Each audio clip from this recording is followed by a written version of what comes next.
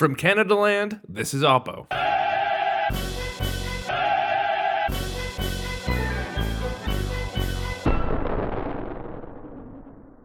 I'm Jen Gerson in Calgary, and I'm opposed to Justin Ling. I'm Justin Ling in Portugal, and I'm opposed to Jen Gerson. So let me get this straight, Justin. You did not spend the last week of your life trying to recover from strep while taking care of a toddler, working full-time, and shoveling yourself out of 20 centimeters of snow. No, I've been meandering and eating and drinking my way through Europe, and it's all right.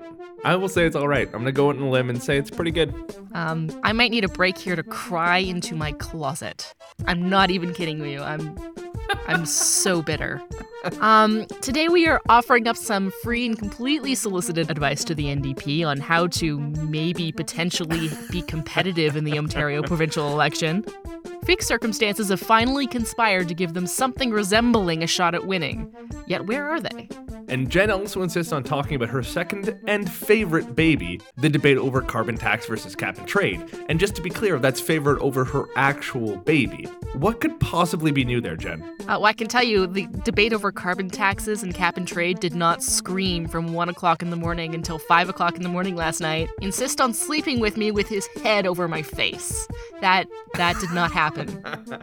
And globe-trotting, latte-sipping, champagne-drinking, cosmopolitan, elite Justin Ling, who has no actual responsibilities in life and has the luxury of being able to go take off and bail on his country. I have a dog.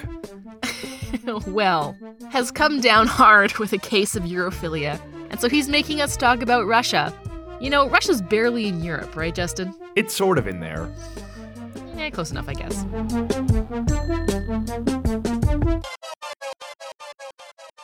Before we get started, a big thanks to our sponsor, FreshBooks, the cloud accounting software that I have launched into my freelancing career with. It saves freelance workers like me 2 days a month in paperwork and gets us paid up to 5 days faster. For your 30-day free trial, go to freshbooks.com/Oppo and enter Oppo, O-P-P-O, in How Did You Hear About Us section. Also sponsoring the show is Sonos, who is offering the listeners of Oppo's 10% off an order of $2,500 or less for any product on Sonos.com. This offer is available for a limited time only and cannot be combined with other discounts or promotions.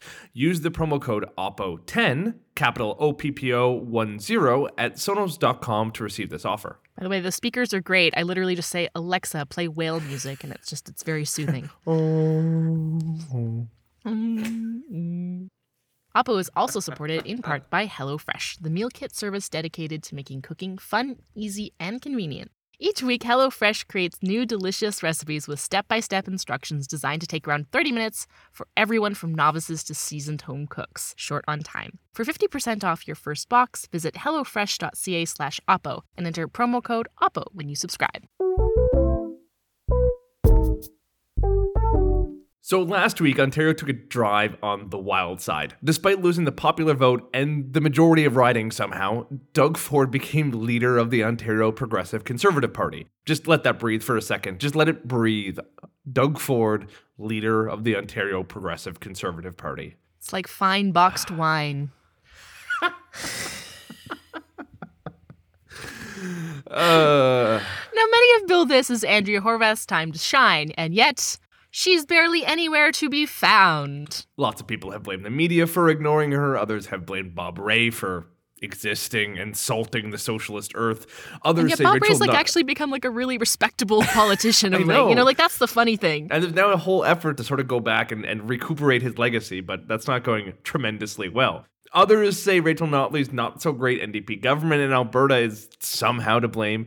So what is it? I feel like I really want to read this thing that Canada Land got this letter to the editor, and it got forwarded to us. And I thought that there was a little tidbit in this letter to the editor that was so fascinating to me. And keep in mind, this is just some random dude emailing us, so I don't know how true this actually is, but it certainly... I always go with what random dudes email us. Exactly, but I mean, there's I think it's a bit of a telling quip, if there's anything to it. Because it reads, I know people, this is a quote, I know people who work for the provincial party, the NDP provincial party, and they've told me that they don't expect to get any coverage by the Star until the writ is dropped, and then there are obligations for equal coverage.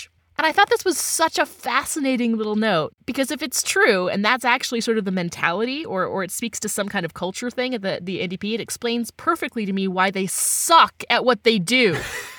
Well, I mean, I sort of appreciate what they're saying. I mean, so much of the media is set up on this dogfight between Kathleen Wynne and Doug Ford that it's hard to even remember that Andrea Horwath is there. I mean, like it's so visceral and like cage match-y. It's very easy to forget there's a third party at all. But you know what? Yeah, but here's my problem. You're a political party. Your actual job, the only job you have, is to create a set of policies and platforms that people can get on board with, and then communicate that policy and platform to potential voters. Like, that is the simplest explanation. So sitting around waiting for the writ to drop in the hopes that eventually someone is going to pity cover you out of obligation, that is the wrong mentality for a winning team. I think you're right. So, Jen, do me a favor. Get in the mind of an NDP strategist. You have Kathleen Wynne on one side, whose approval ratings literally couldn't be any lower. Doug Ford on the other, the guy that even his own party hates, and a media that does not seem to want to cover you. How do you come up the middle with a, frankly, milquetoast leader like Andrea Horwath? Well, firstly, you don't put out shitty ads like the one they did that made us circulating around. And like I have to pitch this because I tweeted it. If you're interested, go to my Twitter account. But it's like this little picture. It's like this black and white ad, very basic, with like a red and blue pill right in the middle. And it basically is like, you know, on one side, the blue side is Doug Ford and the PC party. On the red side is Kathleen Wynne on the other side. It's like, this is bad medicine or something like this. You know, there's a third option at the bottom. It's so weak, because here's the problem is that you're only reinforcing the two-person narrative with that ad. Right. You're not actually showing that there's a third option visually. And secondly, you're not presenting your party or its ideas or what it has to offer. And I think that that's the thing that now, I mean, I'm in Alberta, so I'm very far away from all of this. But one thing that it's not just the Ontario NDP, but I would say also the federal NDP, is that they really seem AWOL. They have not been aggressive in trying to market who they are and what they actually stand for. And as a result, they're either totally off the map, like nobody seems to be paying attention to them or even trying to get their opinion or feedback on any of them because, you know, like where are they? Like, nobody even thinks about them. Or when they are in the news, they're in the news for the wrong reasons. And that's, I would say, that the Nixon and the Sikh separatism and the Khalistani stuff. And like that's what's dominating coverage about the federal NDP right now. But I don't even think that's fair. I think if you're the Ontario NDP, you have been in government. The federal NDP hasn't. You've been around for basically just as long as they have. You shouldn't be sitting around waiting for the federal party to come save you. Now, we occasionally get some. I'm not saying save you. I'm saying like both parties seem to have a parallel problem, is what I'm saying. Sure, fair enough. And so we get some criticism on the show sometimes for being a little bit too centrist. And so extremely centrist. I'll throw you all a bone. So putting on my, you know, fake NDP strategist hat, which I keep in my hat closet, I have to say the mindset that the NDP needs to move even more to the center and occupy the big mushy middle seems to me to be just so hilariously wrong that I can't believe anyone's still considering it. Andrea Horwath and the Ontario NDP have run as a centrist, safe alternative in every election over the past, you know, decade, and they've lost to everyone spectacularly. If they think this is going to change, if they think that there's a bunch of conservative and liberal voters sitting around just waiting for the safe, boring, 2% milk NDP to kind of just reintroduce itself, they're deluding themselves. The NDP, I swear to God, need to run hard left. I mean, you have Doug Ford on one side. Let's qualify the word hard left. Let's qualify hard left. Here we go. Let's do it. So Doug Ford on one side is promising to axe the lowest income tax bracket. That's actually pretty radical. If it was coming from somebody who I actually had faith in as a political leader, I would actually be very attracted to that. I find that a very interesting idea. It actually gets into the territory of nearly negative income tax rates, which is kind of in the ballpark of guaranteed minimum income, at least for lower earners. I think that's interesting. It's not a bad idea. It's not necessarily a bad idea. At all. Now, unfortunately, Doug Ford is his own baked Alaska of weird. So I don't. Well, let's have a conversation about whether or not Doug Ford can actually be called a conservative in any meaningful sense. But that's a whole other set of rabbit holes that I will go down at another point. And you have Kathleen Wynne in the middle running on this sort of big but sort of poorly thought out government programs, whether it's universal college education kind of for some people, universal health access, secondary health access, but for some people it's kind of traditional mainstream NDP bread and butter. So where does the Ontario NDP go? I think you need to start talking seriously about free education with an actual timeline attached to it. I think you start talking about serious guaranteed minimum income. I think you have to start talking about maybe more aggressive carbon tax or cap and trade systems. I think there's a whole litany of areas you can go into if you decide to knock down that wall between, what is normal, accessible, mainstream Ontario politics and what you need to go into to actually attract voters to a new party. The other thing I would point out is that, we saw what happened in the last federal election when Mulcair and the federal NDP tried to play the centrist role, and Justin Trudeau went further left and ate their lunch, right? Yeah. And essentially that's what you see. The same dynamic is essentially playing out here. So, at the risk of being called an extreme centrist here, I'm going to agree with you sort of with a sense that I think the NDP would be well served to go with a bold, hard left platform, but also one that is realistic. I wouldn't call for the overthrowing of the proletariat and the end of private property. You know what I'm saying? So when we say hard left, that's kind of where my mind goes to. Yeah. No. I think we can talk about nationalization for certain, private services, renationalizing Hydro One. I think those are all in the gamut of what the Ontario NDP can promise. Well, and then the other thing I would too is that it's interesting to me what Wynne seems to have staked out in the last couple of weeks. Essentially, it's almost like a retro 70s-esque big government, pro-technocratic kind of approach that is meant to appeal to middle and upper middle class Torontonians. And I think that that's an interesting and dangerous approach because it isn't a big tent platform what they're putting forward anymore. It is very much a very retro lefty platform in a lot of interesting ways. So it's I think there's so much movement and room here for some innovative policy thinking from the NDP. Free education, for example. I mean that would be the bold. Cost that. Don't just sell me bullshit. Cost it. But come up with something bold like that. You're going to get the media attention if you do that. Right. And then if Horwath can come across as not crazy credible. If she can come across much like as I would say Rachel Notley comes across as being a reasonable, thoughtful, intelligent woman who can credibly lead the province, the NDP absolutely has a shot. I mean, for fuck's sakes, if Rachel Notley can win in Alberta, 100%. Now, if you are a candidate or an MPP with the Ontario NDP and you want to come on the show and sell us your crazy left-wing vision, we're here. Oh yeah, totally. Let's do it.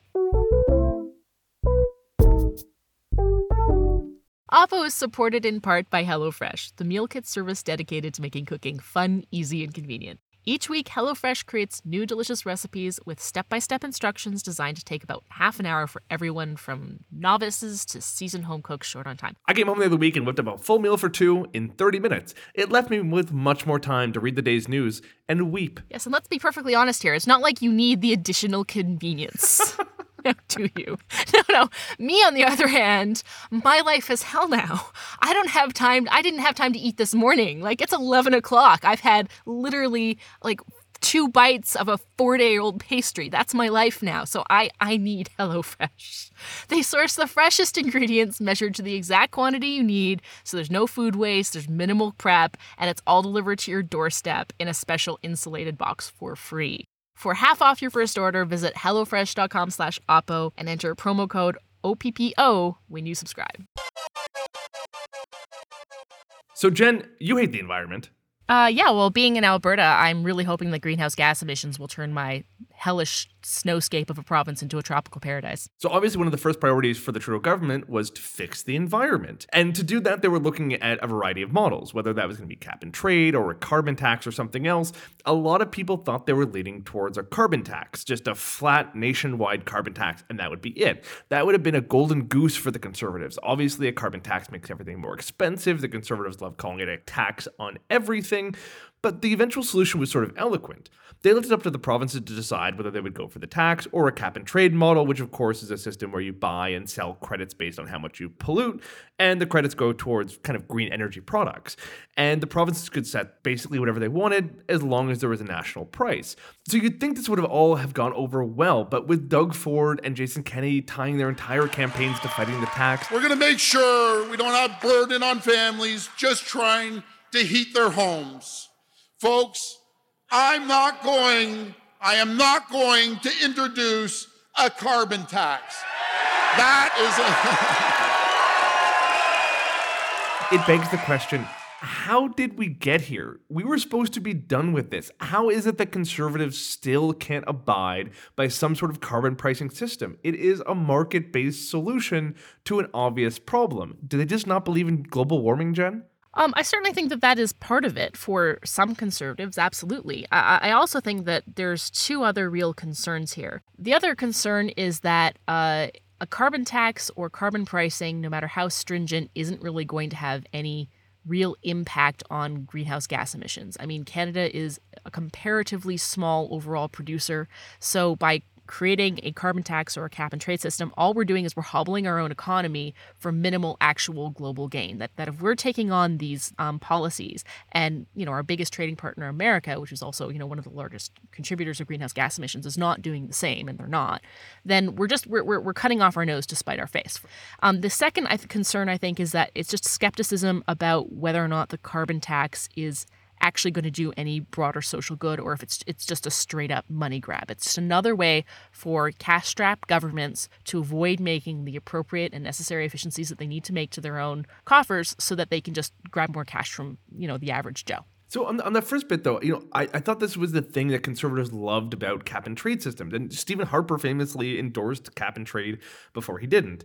It might be true that, Canada reducing its CO2 emissions won't have a big overall global impact. But if Canada joined a cap-and-trade system, we'd have the ability to buy and sell credits, to basically receive money from foreign governments if our green businesses are doing better, for us to sell to foreign businesses if they need more credits. I thought the idea is that joining a global cap-and-trade system was a good idea. This is what we did in the 90s, and we ended acid rain. I don't think that a cap-and-trade system is necessarily a terrible idea, but it raises, for me, some real concerns. The big one is that if we want to go back to the history of trying to create a carbon price across the country, one of the reasons why Alberta has always resisted that is because, of course, Alberta is, I believe, the biggest greenhouse gas emitter in the country as a result of, the oil sands production and our electricity production historically being mostly coal generated. That was actually as big a chunk as our oil sands production. And so the thought was that a carbon tax administered out of Ottawa was just going to be another way of transferring huge sums of cash out of Alberta and back into Ottawa and Ontario. That was all it was going to be. It was just a scam, an equalizations-like scam to take wealth out of this province. But of course, national solutions now let the provinces keep all that money. So yeah, exactly. So here's I think actually where Rachel Notley did something really, really smart in her approach here. She said, well, look, no, we're going to create and this was ahead of Justin Trudeau's announcement. She said, no, look, we're going to create a made in Alberta solution that allows Alberta to keep its own revenues on its carbon tax in a hope to try and make that more palatable for the oil and gas industry and also for the individuals who worked here. It wasn't going to be some giant sort of wealth transfer scheme all of a sudden. Now it was going to be a way for, Alberta to, hopefully create the social license that it would need for its oil and gas industry to expand and survive, but also to keep the opportunities that revenue provides local and in-house. And I think that's the big skepticism about cap and trade, is that essentially what it winds up being is it's a wealth transfer system out of Alberta's wealth, out of the country into basically California credit markets. Well, we've actually seen a really good experience thus far because Ontario and Quebec have been in the California continental cap and trade market for a number of years now. Well, Quebec has. Ontario's relatively new. But we've seen a relative amount of success in basically credits going back and forth. We've seen businesses who are polluting less be able to sell their credits, make a little more money. And that's not necessarily transferring wealth. That is good business for business in Quebec, Ontario, and California. I really think cap and trade does make so much more sense. With a carbon tax, you're really putting that money into the government's pocket where it's burning a hole. Now, either they're going to, pave roads with it and pay for healthcare, which is government's natural inclination, or they're going to put it into a dedicated pot just to fund, big government programs to pay for, some moonshot carbon capture systems that will inevitably fail. I do like the idea of leaving the money in the market and letting the market help kind of figure out what is the most viable green alternative. And obviously, cap and trade, much like a carbon tax, penalizes, if not more heavily, really dirty energy generation. It is going to disincentivize coal production in such a more serious way than if we didn't have any system at all. So obviously, provided those industries aren't exempted, right? I mean, and some of them are. So I mean, here's the other issue I have is that there's another way that the government can spend carbon tax revenue, and that's again what Alberta's done, and that is rebates, money going directly back to especially people who are on the poorer end of the spectrum, because they disproportionately pay more of their overall income on the sorts of things that are carbon intensive. Right. So I mean, that's another way of just getting money back into to taxpayers' pockets. But I mean, I think there are two real concerns that I have with the current cap and trade system with as it's set up between Ontario and Quebec and California right now. One is I have questions about the stringency of the credits that are being purchased. I mean, how much, right. how effective are they actually? I don't actually know. And then the second thing is, especially when we're talking about anything involving California is deeply vulnerable to stupid direct democracy, also known as referendums. Oh God, yeah. I mean, all you need is one good proposition or one good referendum measure to kill the cap and trade market in California, and then whereas here, all we need is one good election where Doug Ford wins. Well, I mean, democracy is stupid. I mean, that's clearly the takeaway we can take from all of this. Democracy is stupid.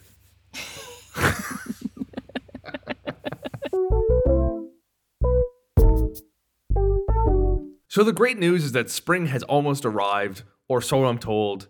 I'm not in Canada right now, so meh. Fuck you. The not so great news, tax season is arriving along with it. If you're a freelancer and stressed out by the stacks of receipts, which I totally do have saved, spreadsheet formatting nightmares, and not enough time to deal with it, then listen up. Our friends at FreshBooks have created ridiculously easy to use cloud accounting software that makes dealing with your taxes way less taxing. Get it? Their mobile apps let you take pictures of your receipts and organize them for later, which makes claiming expenses at a tax time a breeze. You can set up FreshBooks to import expenses directly from your bank accounts. So next time you use your debit card for that meal, tank of gas, or that new computer for your business, boom, the purchase is recorded instantly in FreshBooks. On top of all the things that FreshBooks can do for you at tax times, it's also really simple to create and send invoices. Right now, FreshBooks is offering a free 30-day trial to Oppo listeners. Just go to freshbooks.com/Oppo and enter Oppo in the How Did You Hear About Us section.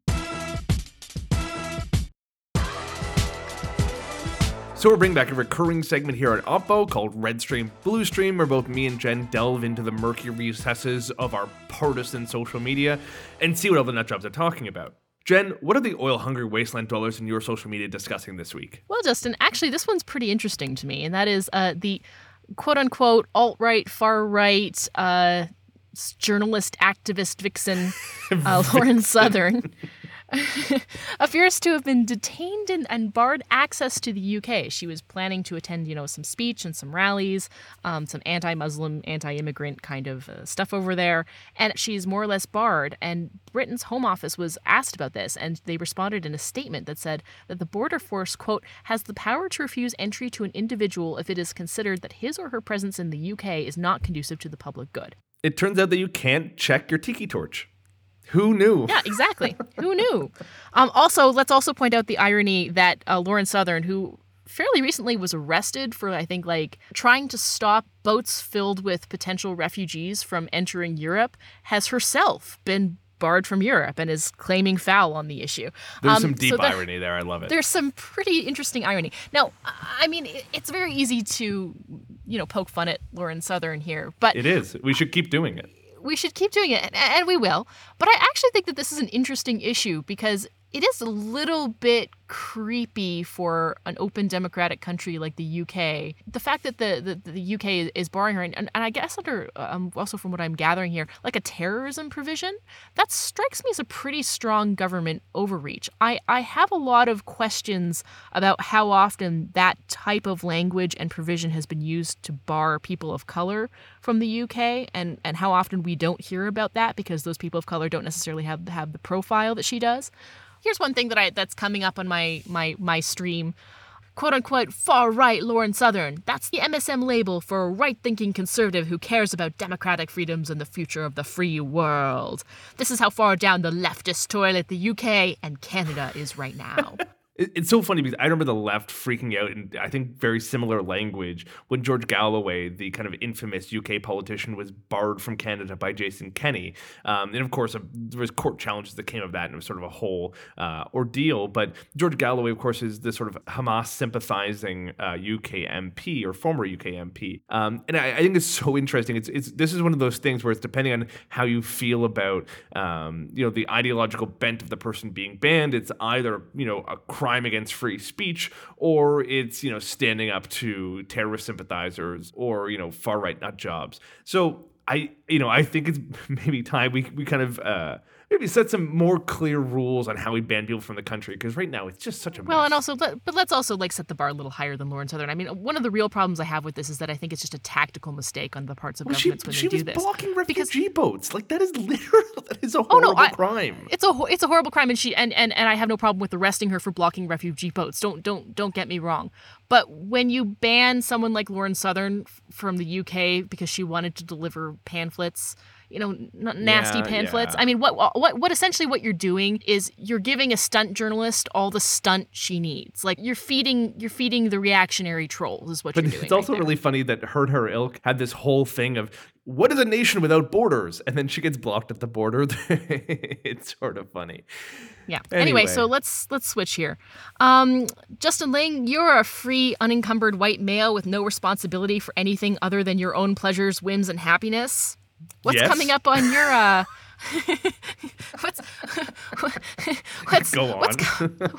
what's coming up on your stream of late?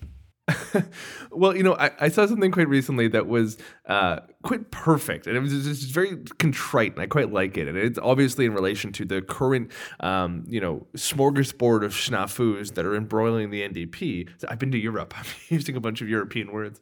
And it was from a friend of mine on Facebook, and he just said, how soon until Jagmeet Singh is asked to condemn Reverend Jeremiah White?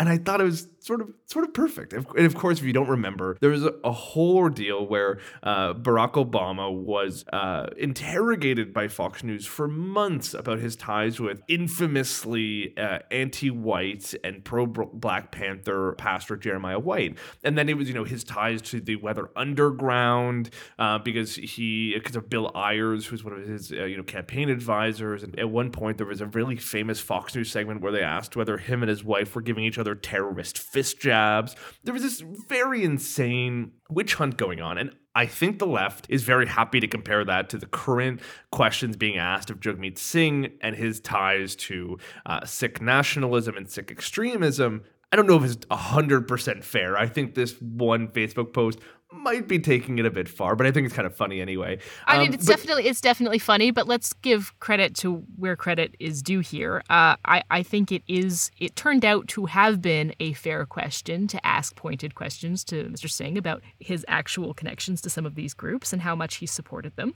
I think that, his reaction to those questions and his obfuscation on some of those questions for several months has not served him well, particularly in light of some of the leaks that have come out in the last couple of days. That being said, I will say this, is that I think that he actually finally has done what he should have done 5 months ago. He's given an op-ed to the Globe and Mail.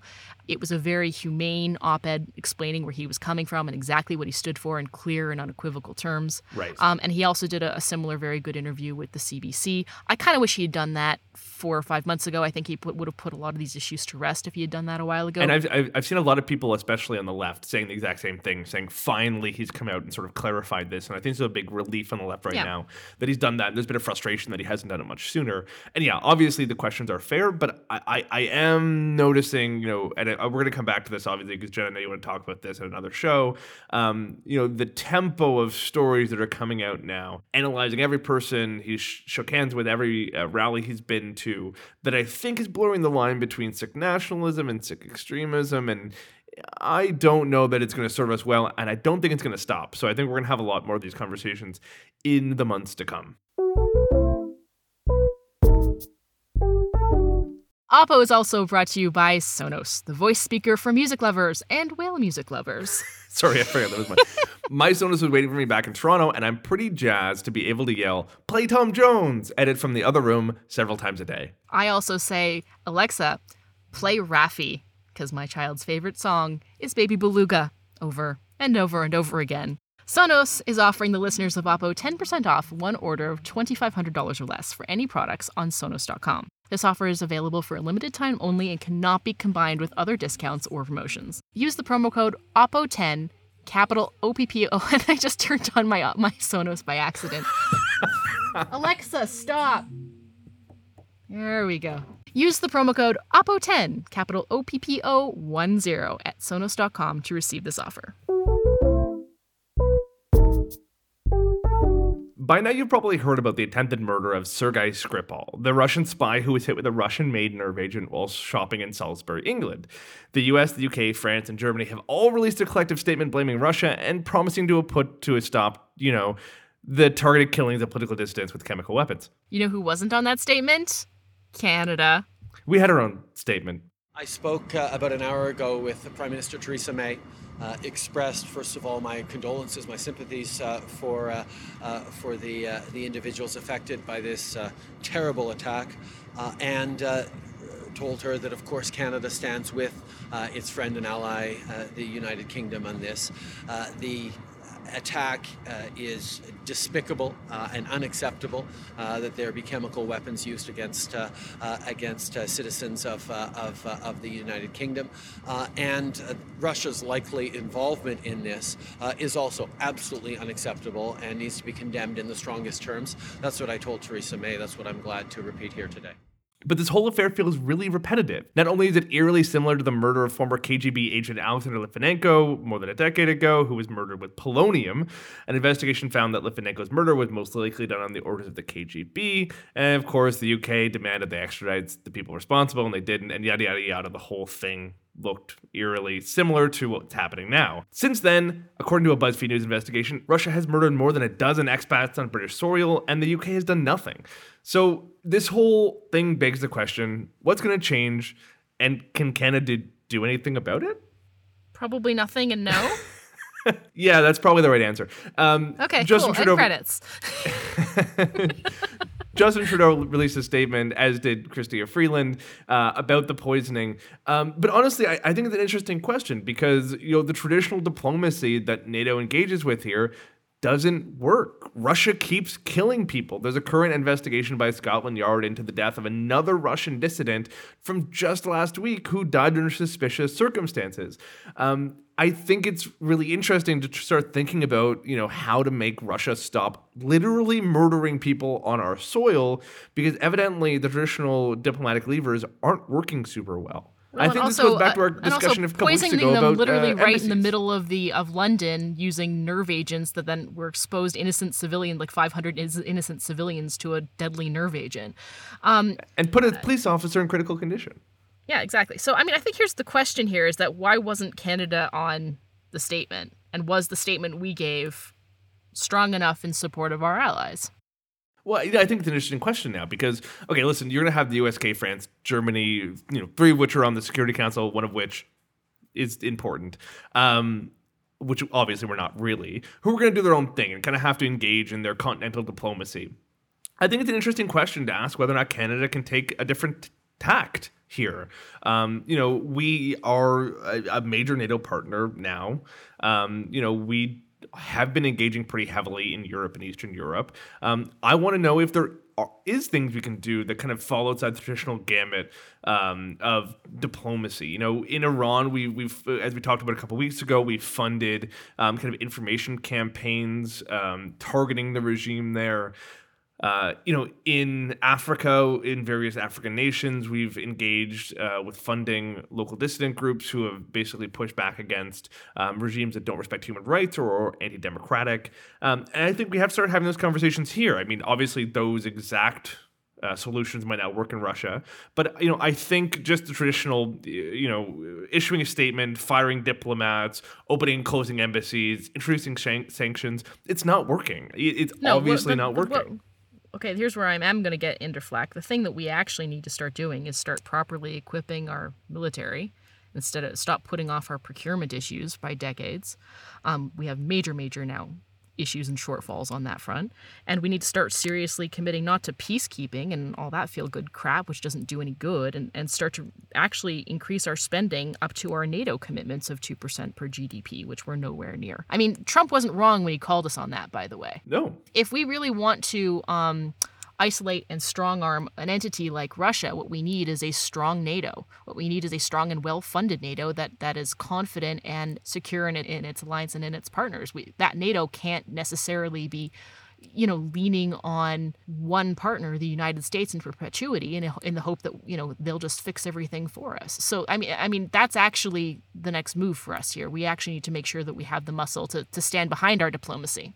I agree and disagree. Like, I agree it needs to be done. You know, I think Canada, if not 2%, 1.6, 1.8, good targets to actually aim for, because I think we need to start talking about an actually well-equipped, well-funded, well-trained NATO in response to an increasingly aggressive Russian government. I think that's unavoidable. It's not the solution, however. You know, it is ultimately a safe gap or a safeguard towards further Russian aggression. You know, I think we need to start talking about actual diplomatic or quasi-diplomatic solutions that we can actually deploy in Europe. Now, I don't know such as, well, and specifically in Ukraine, to combat, you know, Russian misinformation, we've started funding actually good investigative journalism. That might be a thing we start thinking about, actually targeting Russia as opposed to trying to combat Russian misinformation in Eastern Europe. That might be something we can do in Russia or around Russia or targeted towards Russian-speaking people. So counter-PsyOps. Honestly, counter-PsyOps is probably a good place to start.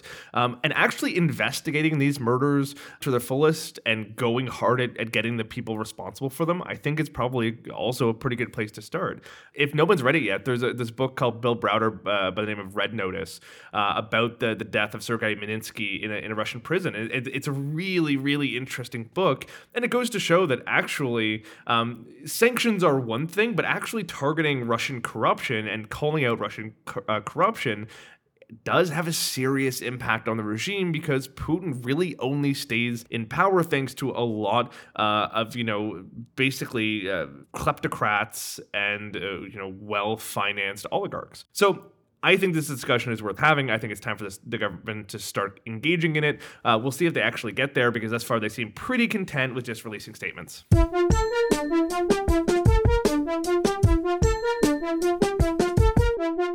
That was Oppo. I'm glad you learned something, Jen. I learned all about the weather in Portugal, Justin. It's very nice here.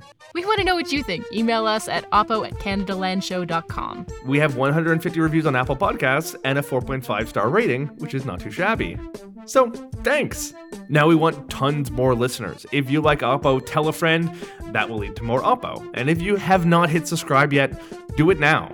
This episode was produced by David Crosby for Canadaland Media. Hi, David. Welcome to the team.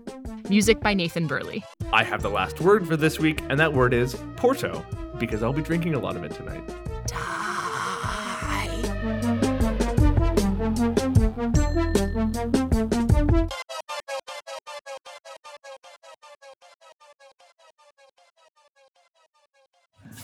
Alexa, stop.